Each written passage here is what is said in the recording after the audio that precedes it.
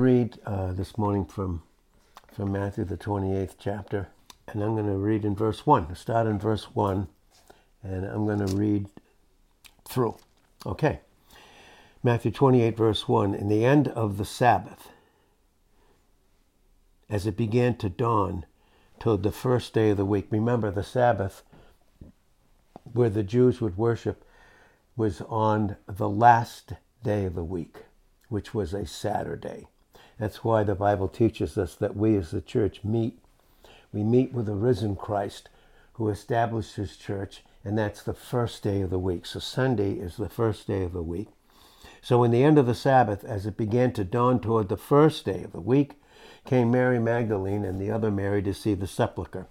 Behold, there was a great earthquake, for the angel of the Lord descended from heaven and came and rolled back the stone from the door and sat upon it. His countenance was like lightning, and his raiment white as snow. This is he is reflecting the glory of his Creator and the fact of him being a creation. And it says in verse 4, and for fear of him, the keepers did shake and became as dead men. And the angel answered and said unto the woman, notice he didn't address the men, he's addressing the women that had received Christ as their Savior. This is the message, and this is what it says: fear not you. Fear. Boy, I just believe God wants us to get into a lot of truth about fear and love.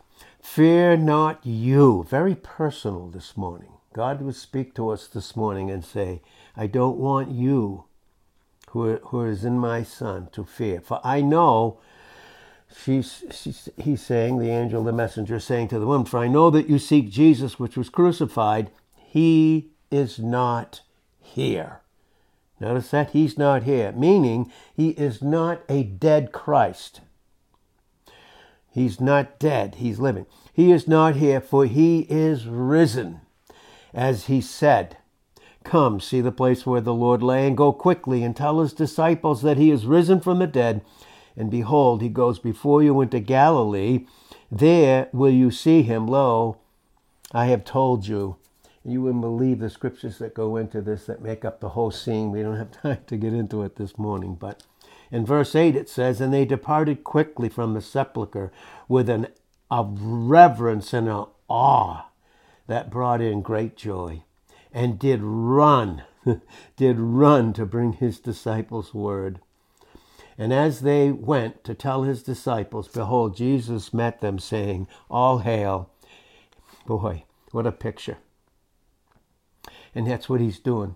He's going to meet us this morning, not as a dead Christ, not someone that's held in the tomb, not that it's over for us like the lies of the atmosphere. They came and beheld him. They came and held him by the feet, those precious feet that went to Calvary, dealt with every fear and did away with it in his love. In 1 John 4:18, they came and they worshiped him. They fell at his feet, those precious feet that walked where they couldn't. That would carry, his precious feet would carry them in John 21 and verse 18, where none of us could go unless we were carried. They held him by the feet and worshipped him. Then said Jesus unto them, and he speaks this to us, and he wants to speak this to us today: stop being afraid. Be not afraid. Now, go tell my brethren that they're to go into Galilee, and there they will see me. Now when they were going, behold, some of the watch, those that were watching, came into the city and showed unto the chief priests all the things that were done. And when they were assembled with the elders and had taken counsel, they gave large money unto the soldiers, saying, say this, that his disciples came by night and stole him away while we slept. And if this come to the governor's ears, we will persuade him and take care of you. We'll take care of you, secure you. So they took the money and did as they were taught. Notice that? Who was teaching them? Who teaches us to live in fear? To try and secure us? To try and convince us that yes, we're born again, we're going to heaven, but everything else about us here is dead. Everything else is dead. All those promises, all those truths that he gave us in Numbers 23 and verse 19, and Titus 1:2 and Hebrews 6:18, which is impossible for God to lie, but we know in John 8 verse 44, the father of all lies is him who wants to teach us to live in fear.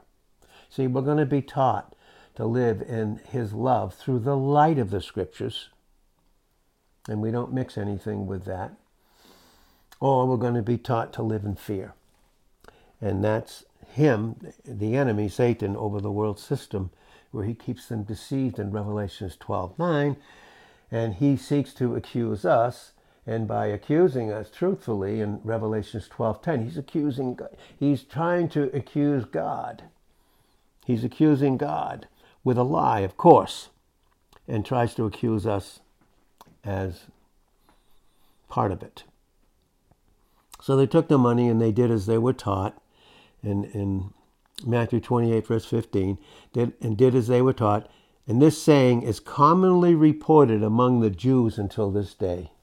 And I'm saying, right to this day, the Jewish nation, those that aren't born again, those that since the Pentecost, the resurrection of Christ, and the formation of the church in Acts the 2nd chapter, to this day, the Jews are still at the Wailing Wall, waiting for the Messiah to come back. Hasn't come yet. Hasn't come yet. And so this is commonly reported among the Jews until this day. Jesus was saying that, but not only until this day, to this day, right now. Right now. Verse 16, then the 11 disciples went away into Galilee, into a mountain where Jesus had appointed them. Notice, God appoints us to where we're to go to meet him. There's an appointed place where we're to go to meet him, where we're to be taught with him. When we go to the place that God has appointed for us to meet him, that's the place that he will teach us. And verse 17, and when they saw him, they worshipped him, but some doubted. And Jesus came and spoke unto them, saying, all power is given unto me in heaven and in earth. Go you, therefore, and teach all nations, baptizing them in the name of the Father, the Son, and the Holy Spirit, teaching them to observe all things whatsoever I have commanded you. And lo, I am with you even unto the end of the age. Again, we need to know the difference between world, what the earth is, and age, a particular time period. And this word here obviously is age. Now, notice that Jesus rose from the dead. He did exactly what he said he would do. The work is finished in John 19, verse 30. God has finished the work, and what he finished is done. We're done in him, every single thing about us. So we have the answer, and the answer is on God's part, and it had to be because he would be the only one that could answer that, and that answer was his Son. We can trust him because of that. Maybe we're waiting for certain things, and we need to wait for his timing. Read Daniel, the 10th chapter, and those first 13 verses, because there's spiritual warfare. God has given us promises. He's told us things. He can't lie. And the answer may long be delayed. How long was the answer delayed that he gave and spoke for Adam and Eve in their fallen state? But he spoke it to who would be the Christ who would put on humanity in Genesis 3 and verse 15. How long did she wait? Even in Genesis 4:1, she said, I got a man from the Lord, Eve. She was expecting it right then because God gave her the answer. But even though it was long delayed, did it stop? Did it inhibit God, the eternal mind of God being worked out in eternity? No, 4,000 years later, Jesus came, as we see in Galatians 4 in verse 4 and Luke 1 in verse 35. But here, though the answer may be long delayed, the answer is already finished. He's already finished it. And so What is there? Did God raise Jesus from the dead? Then that's the answer that we have. And did he set him at his own right hand in the heavenlies? In Ephesians, the 1st chapter, the 2nd chapter, in Psalm 110, verse 1, and on and on. Has that already happened? Has God risen him from the dead? Has he set him at his own right hand in the heavenlies, far above all principalities and powers and rulers, the darkness of this spiritual age, wickedness in the heights? Has he done that? He has. He's done that. And with all authority given to him, he's given it to him in heaven. And how far is the heaven above the earth? And where are we? We're on the earth. How far then are we above everything on this earth in him? As the answer. Now, those that were functioning against him, under the prince and power of the air, against Satan, against what Christ had accomplished, through what his Father had accomplished through Christ in being one, did Jesus Christ go down to the depths of humility, further than any human being could ever go? And he did. He went down to the depths. And from that point, everything is changed. All is changed. Everything about you and I is changed. Everything already. We already have the answer. Christ above everything. We're on this earth. Answers may be delayed, but they're not true. They're true. They're finished. Everything about us. And either we function in love through the light of the Scriptures. Can't be any love without the light of the Scriptures. It can't be God without the light of the Scriptures. Or we function under the prince and power of the air. We function in absolute fear. And there's no fear in God. There's no fear in love. Because in 1 John 4:17, as he is, so are we in this world, this evil world system right now, which in 1 John 5:18, the wicked one does not touch us. He could touch Job's body. He could do everything. He could not touch his dependence on Christ. That's what he tries to get us away from. The minute we stop being dependent on him, the minute we think that we can take the Scriptures apart from Christ and reliance on him and function, that's the second we already are functioning in fear. But yet there is none. There isn't any. They were operating in fear. The enemy was causing these unsaved chief priests and elders and these watchers, these spies that Satan had in his service, to bring about his lie. Of course, in John 8, verse 44, he's the father of all lies. He's a murderer from the beginning. There's no truth in him. He abode not in the truth. He didn't. He can't from now on. And his future, his present and his future settled. As much as yours and I is above him. So, he's the answer. He's the answer. Now, these women were following him. And they watched the horror of the cross. They saw him die on the cross. Did all their dreams, their hopes, their plan, everything about them die with Jesus? Is he still in the tomb? Because if he is, in our experience, there's going to be nothing but fear. Nothing but fear. There's hours, there's moments of time when the enemy would come in and through the projection of fear to tell us that all seems lost right now. Yes, you're born again. Yes, you're saved. But all seems lost right now. Well, it's very interesting. Even Joseph, this man that gave Jesus his tomb, in that particular hour, when all seemed lost, even to these precious women, they forgot everything that Jesus had told them in John 11:25 and 26. I am the resurrection and the life. He that believes in me, though he die, he will live. He won't stay in death. He won't stay separated from me. And that's what fear does. It separates us from the love of God when we forget or we put aside the light and revelation of those Scriptures. And they're pure in themselves, and we keep ourselves pure in Titus 1 and verse 15 so that we don't begin to function in a defiled conscience based upon a lie. So, but here, Joseph openly joins the disciples. Do you know who we're joined to? We are joined to a crucified master. The world crucified him. Where we are right now, this world crucified him. But is he a risen? Is he a crucified and risen master? He never would have risen if he wasn't crucified. If he wasn't crucified, he never would have risen. And so we see Joseph there. He goes and he pleads with Pilate for the body of Jesus. He takes it and he puts it in a new tomb. Why? Because this death is different than all deaths.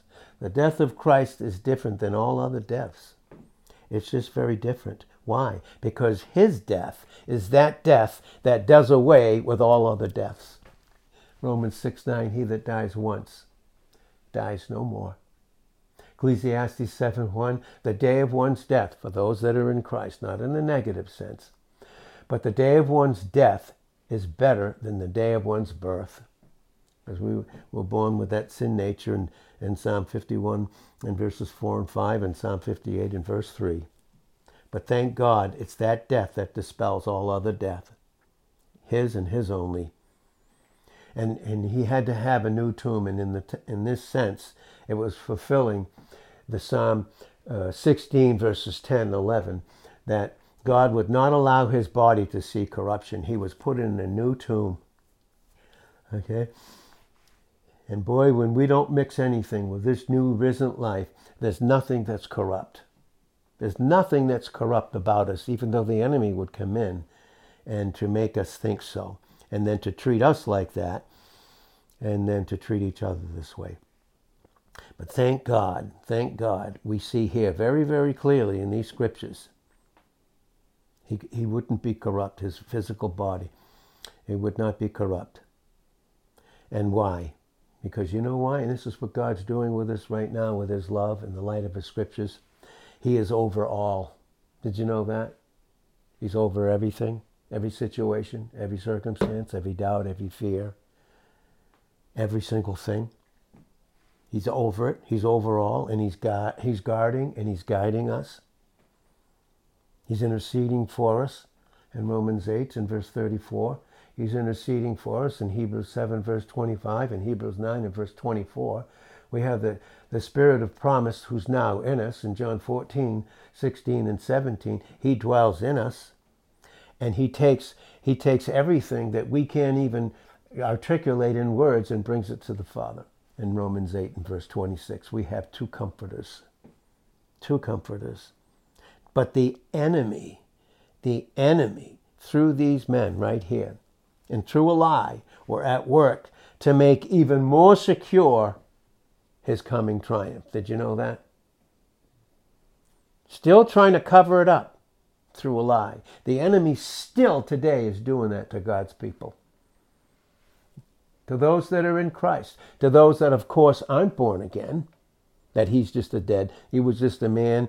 His death is no different than anybody else, even if he was real. This historic Christ, which as far as history has proven it, beyond a shadow of a doubt, more than any other human being. But still today, through fear, the word might be alive for someone else, but for me, it's dead. It's dead. Through fear, through sight. And thank God in 2 Corinthians 5:7, we walk by faith, dependence.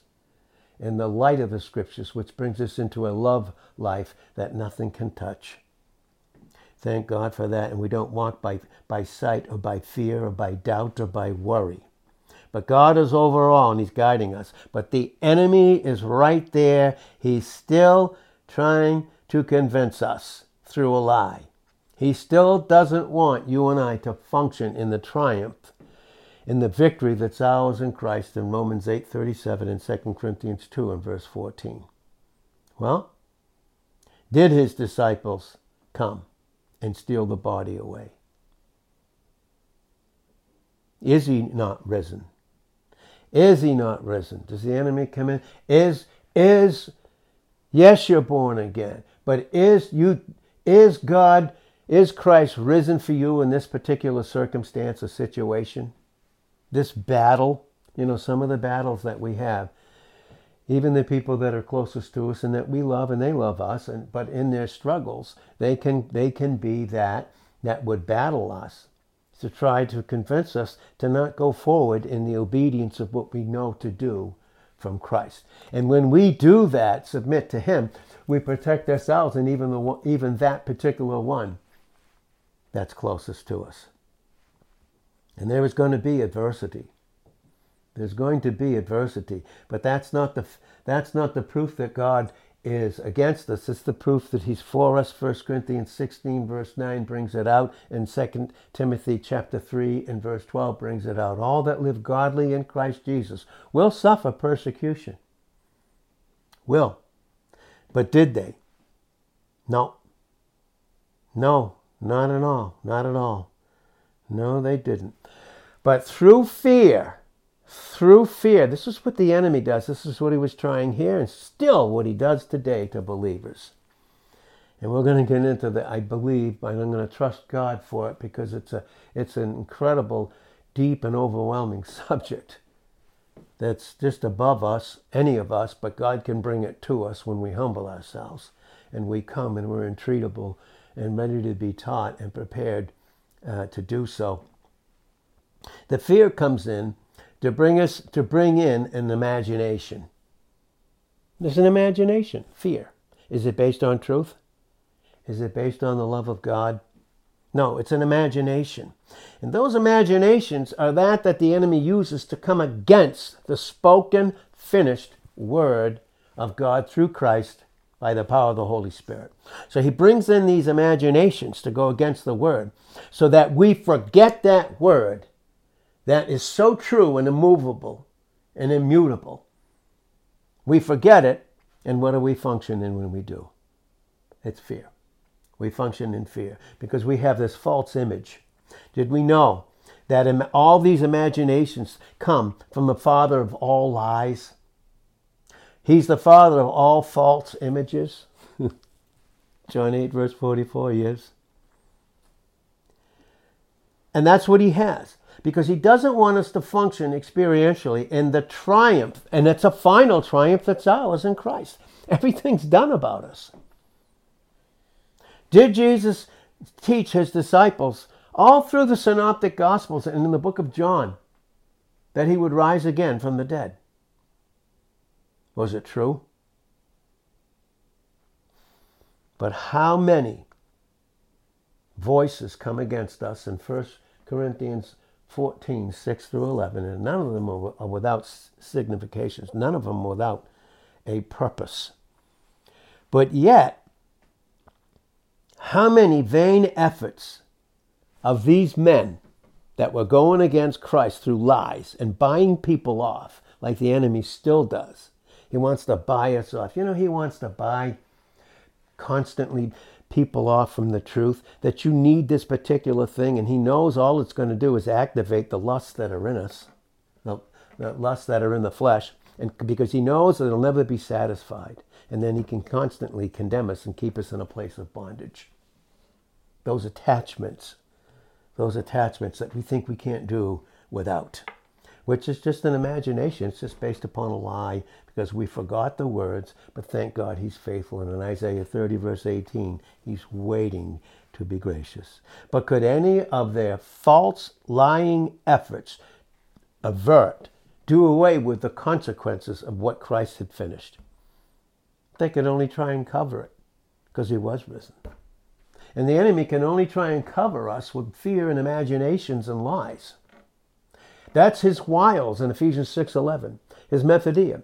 His power has been dealt with in Hebrews 2:9 to 18. His power has been done away with in Hebrews 9 verse 14 and 15. They've been done away with. The only thing he has to go against us is the lie, which is an imagination. He tries to mix some of it, and that's what he was trying. It started right in the garden in Genesis, the 3rd chapter. Genesis 3 verse 1. Now the serpent was more subtle than any beast of the field which the Lord had made. And he said to the woman, the responder, and we in the type are responders. What do we respond to? What is the initiation? Is it truth or is it a lie? He said to the woman, yea, have God said? You know what he does? He wants to mix a little bit of truth. But a little leaven does what? A little lie does what? That's what it does. So he gets us to start questioning. Tries to get us to be a skeptic. Can't know anything. You can't really know any truth. You can't really know. And if you can't really know it, you can't really function in this. Come on, don't you see that? And then he causes us to be superstitious. Can't trust anybody. Can't trust anybody. No, the issue is not that you can't trust anybody. It's that you don't trust God for the anybody. That's it. There's no suspicion in love. There's no suspicion in God. None whatsoever. So he gets her to question her. A little bit of truth. He's using a tiny bit of truth to cover up what? A lie.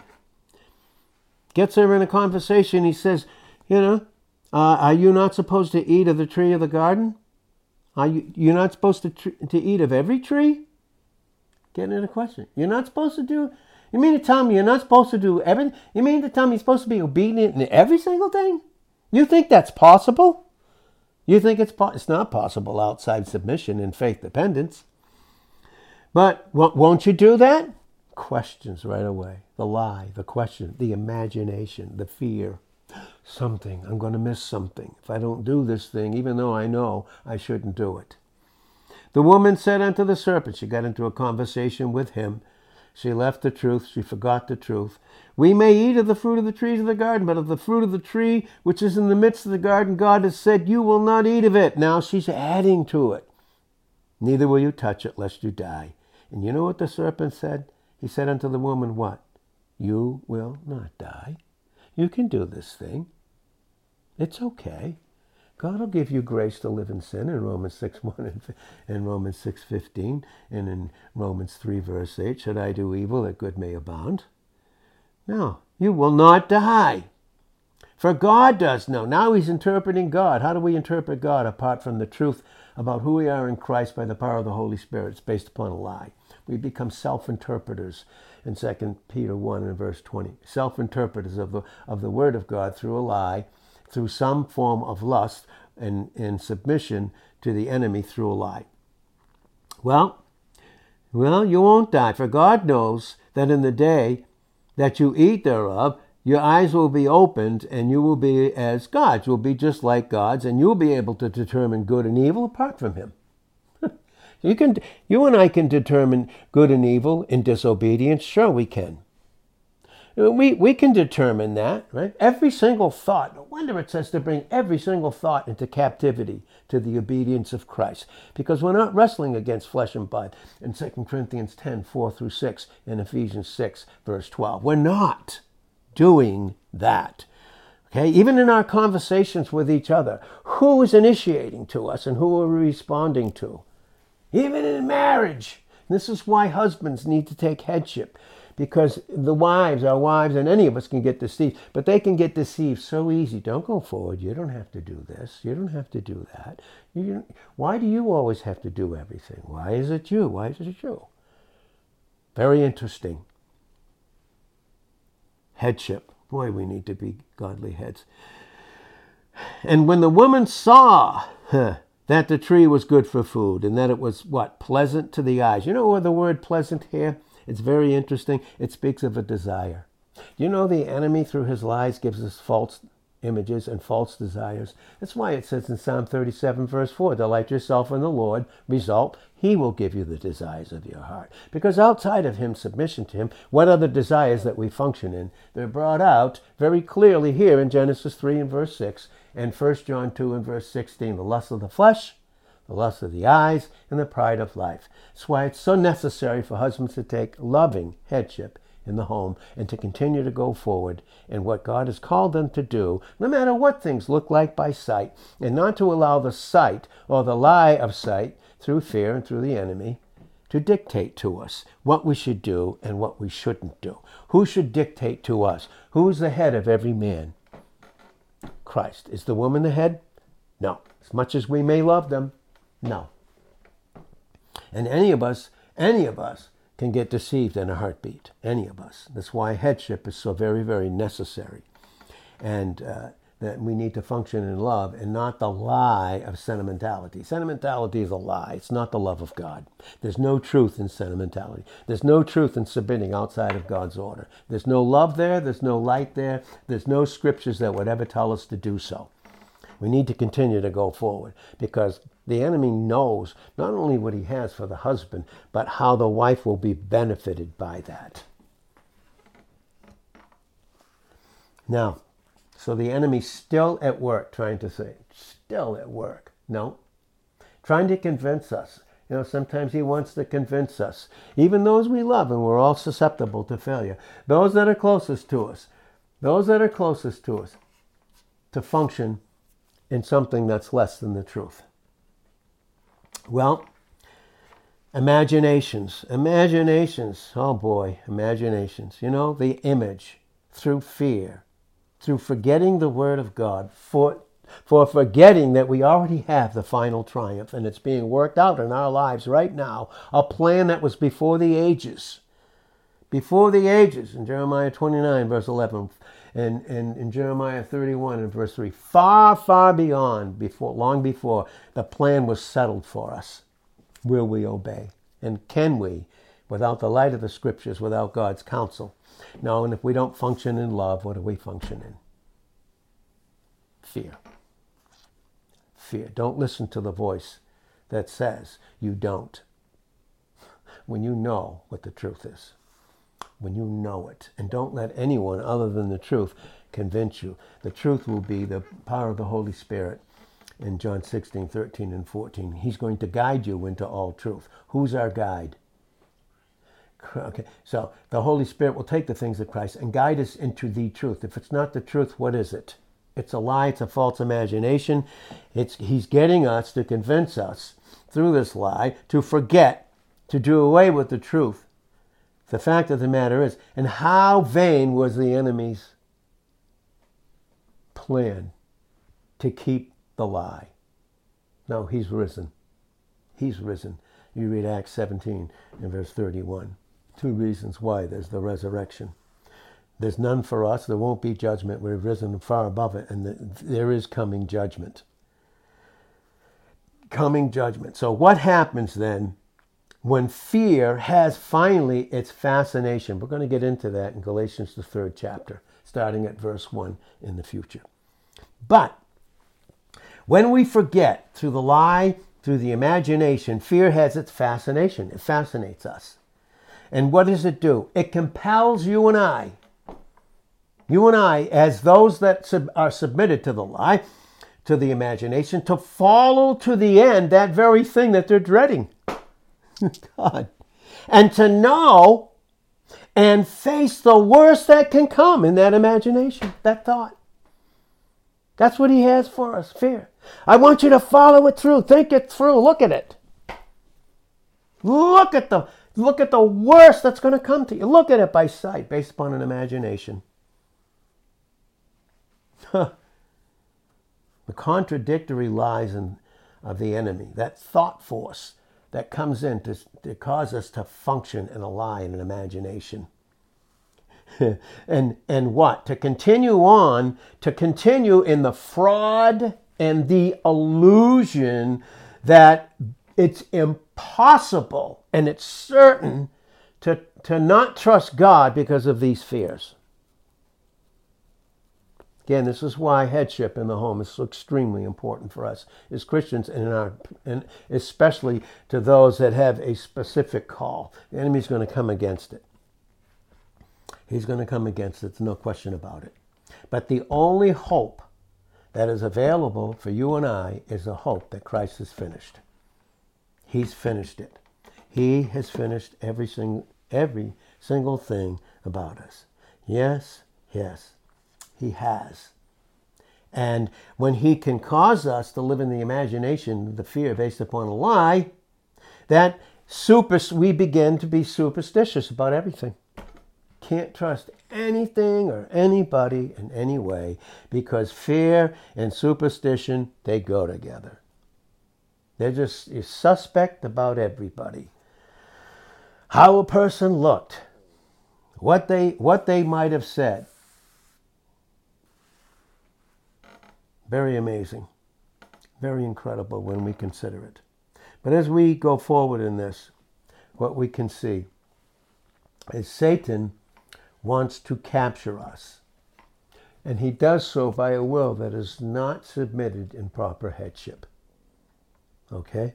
When I don't speak truth, or when anybody doesn't speak truth, a Christian, when they do not speak truth, what do we speak? Doubt, fear, imaginations. You don't have to do this thing constantly. Why does it always have to be you? Did you ever hear that? Has anyone ever heard that? Why does it always have to be you that does everything? Let me ask you this. What is it that's in us that we think we're doing apart from Christ that isn't his finished work? Tell me, when we even think about where we are right now, let's look back in our past without condemnation and accusation and see how far and see who it was that even brought us to this particular place. Don't buy the lies. Husbands, don't buy the lies. Pastors, don't buy the lies. Christians, don't buy the lie. Women. If you don't have proper headship, even as a Christian wife, in proper headship in your husband, you don't have to reject or react. You just submit to Christ, and in your submission to Christ as your head, and he has to bypass the husband in his faithfulness, because even when we abide not faithful, he abides faithful. In 2 Timothy 2:13, he won't deny himself. And then the husbands can trust God for the wife and keep loving, and that doesn't mean giving in. Loving them doesn't mean giving in to their desires. And if their desire is not a proper desire based upon the love of God with the light of the scriptures determining what it is that desire a true desire? Or is it just something that the enemy can use to attach and block functioning and growing in the truth in 2 Peter 3 and verse 18?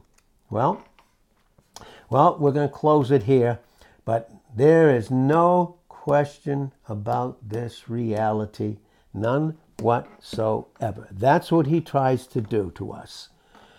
Hidden within that desire that's not of God. Remember, Psalm 37 verse 4, delight yourself in the Lord. That keeps out the lying desires, because hidden in that desire that's not of Christ is a lie. It's an imagination. It's a fear. And can only be met, the enemy will meet desires that are outside of Christ for us through the lust of the flesh.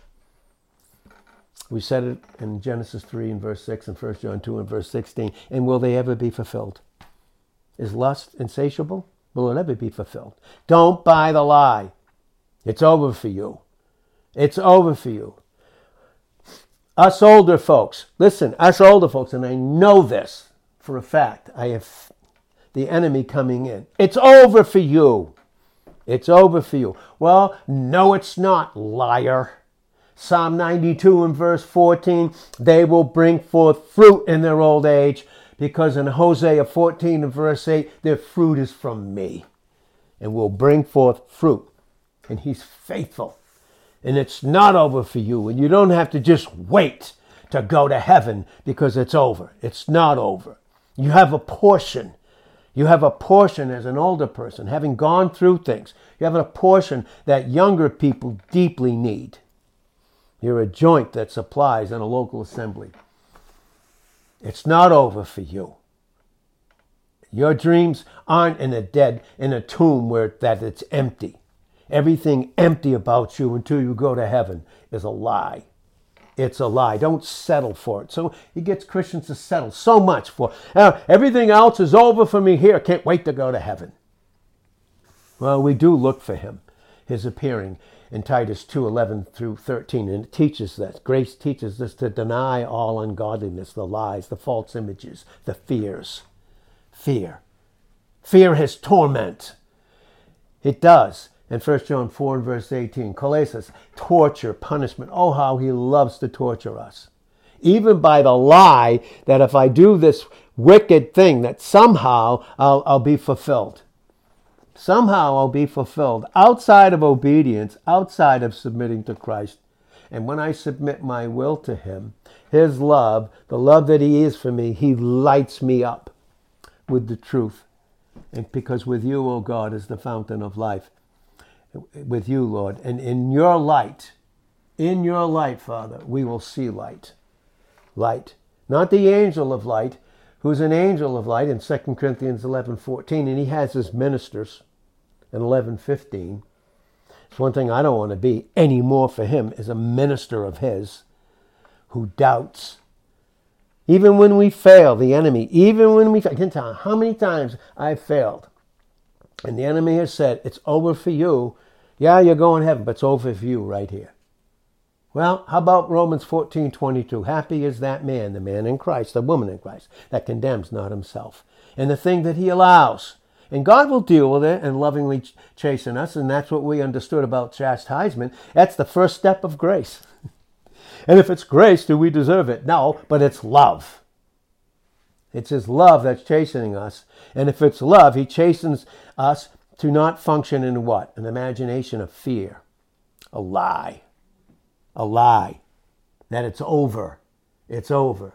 He's the father of all lies, false images. Function in a false image. To be what God has already made me to be in my experience, I have to go to heaven. Really? No, your image is Christ. We have that image already, and it's finished. And he's working it out in us. He's working it out in us. And we're not going to live. I don't want to live. I don't want to be his minister to doubt. And he that doubts in Romans 14:23 is damned if he eat because he eats not of faith. Dependence. Whatsoever is not of faith is what? Sin. What's sin based on? A lie, a false image, a fear. He got Eve to believe a lie because she got into a conversation with him. And in that conversation, he inculcated in her fear. You can't trust God. Do you ever hear that? Husbands, you ever hear you can't trust God? You shouldn't do this, you shouldn't do that. Why are you doing this? Why are you doing that? Why is it always you? Why are you doing this? Why are you doing that? Well, let's think about it. Where are we right now? How are we functioning? What's our life like? What was it like before? What was it like before?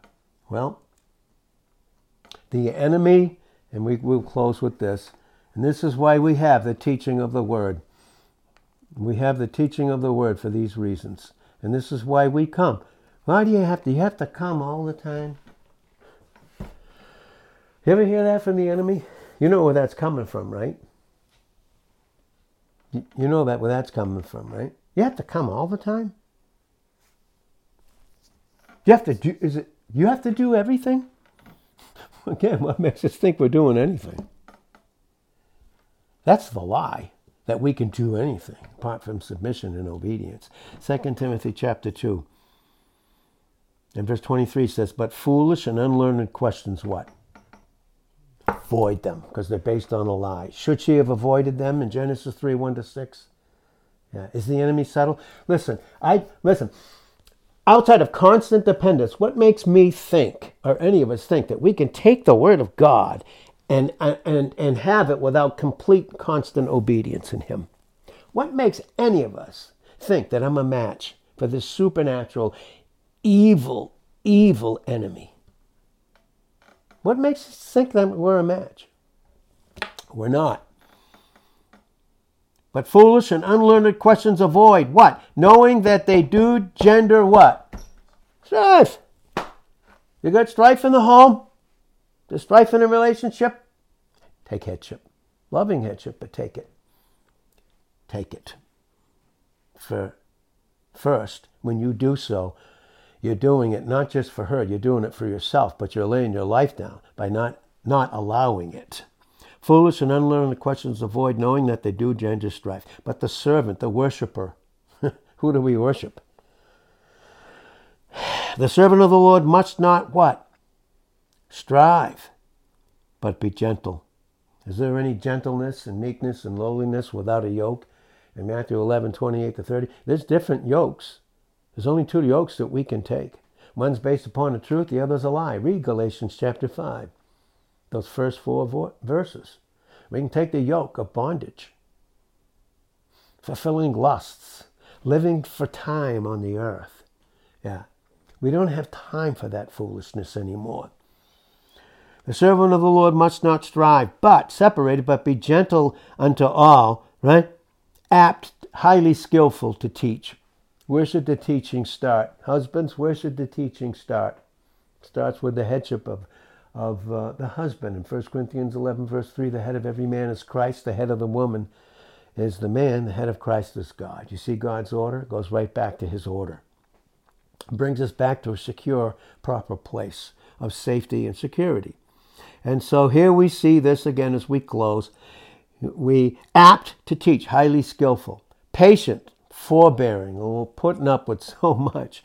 Forbearing. If you want to understand forbearing, look it up and then read the first, start in 2 Timothy chapter 2 and look at the first verse all the way down through. We're in a spiritual warfare. We're not settling down in it. We're going and we're passing through it on our way with our eyes on him in Hebrews 12:2, looking away from all that would distract. Don't listen to the lie. The woman got the lie from Satan and she offered it to her head. And he took it. Did it destroy both? But thank God we have a promise in Genesis 3 and verse 15. For us it's accomplished. Christ on Calvary, finishing the work in John 19:30. But be patient in meekness, instructing those that oppose themselves. When a husband functions outside of the obedience of God's order, what is he functioning in?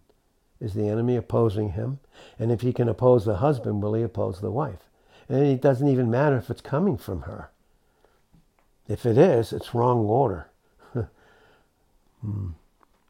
Well, instructing those that oppose themselves, if God, peradventure, will give them repentance. Who does he give repentance to? James 4:6, humble yourself.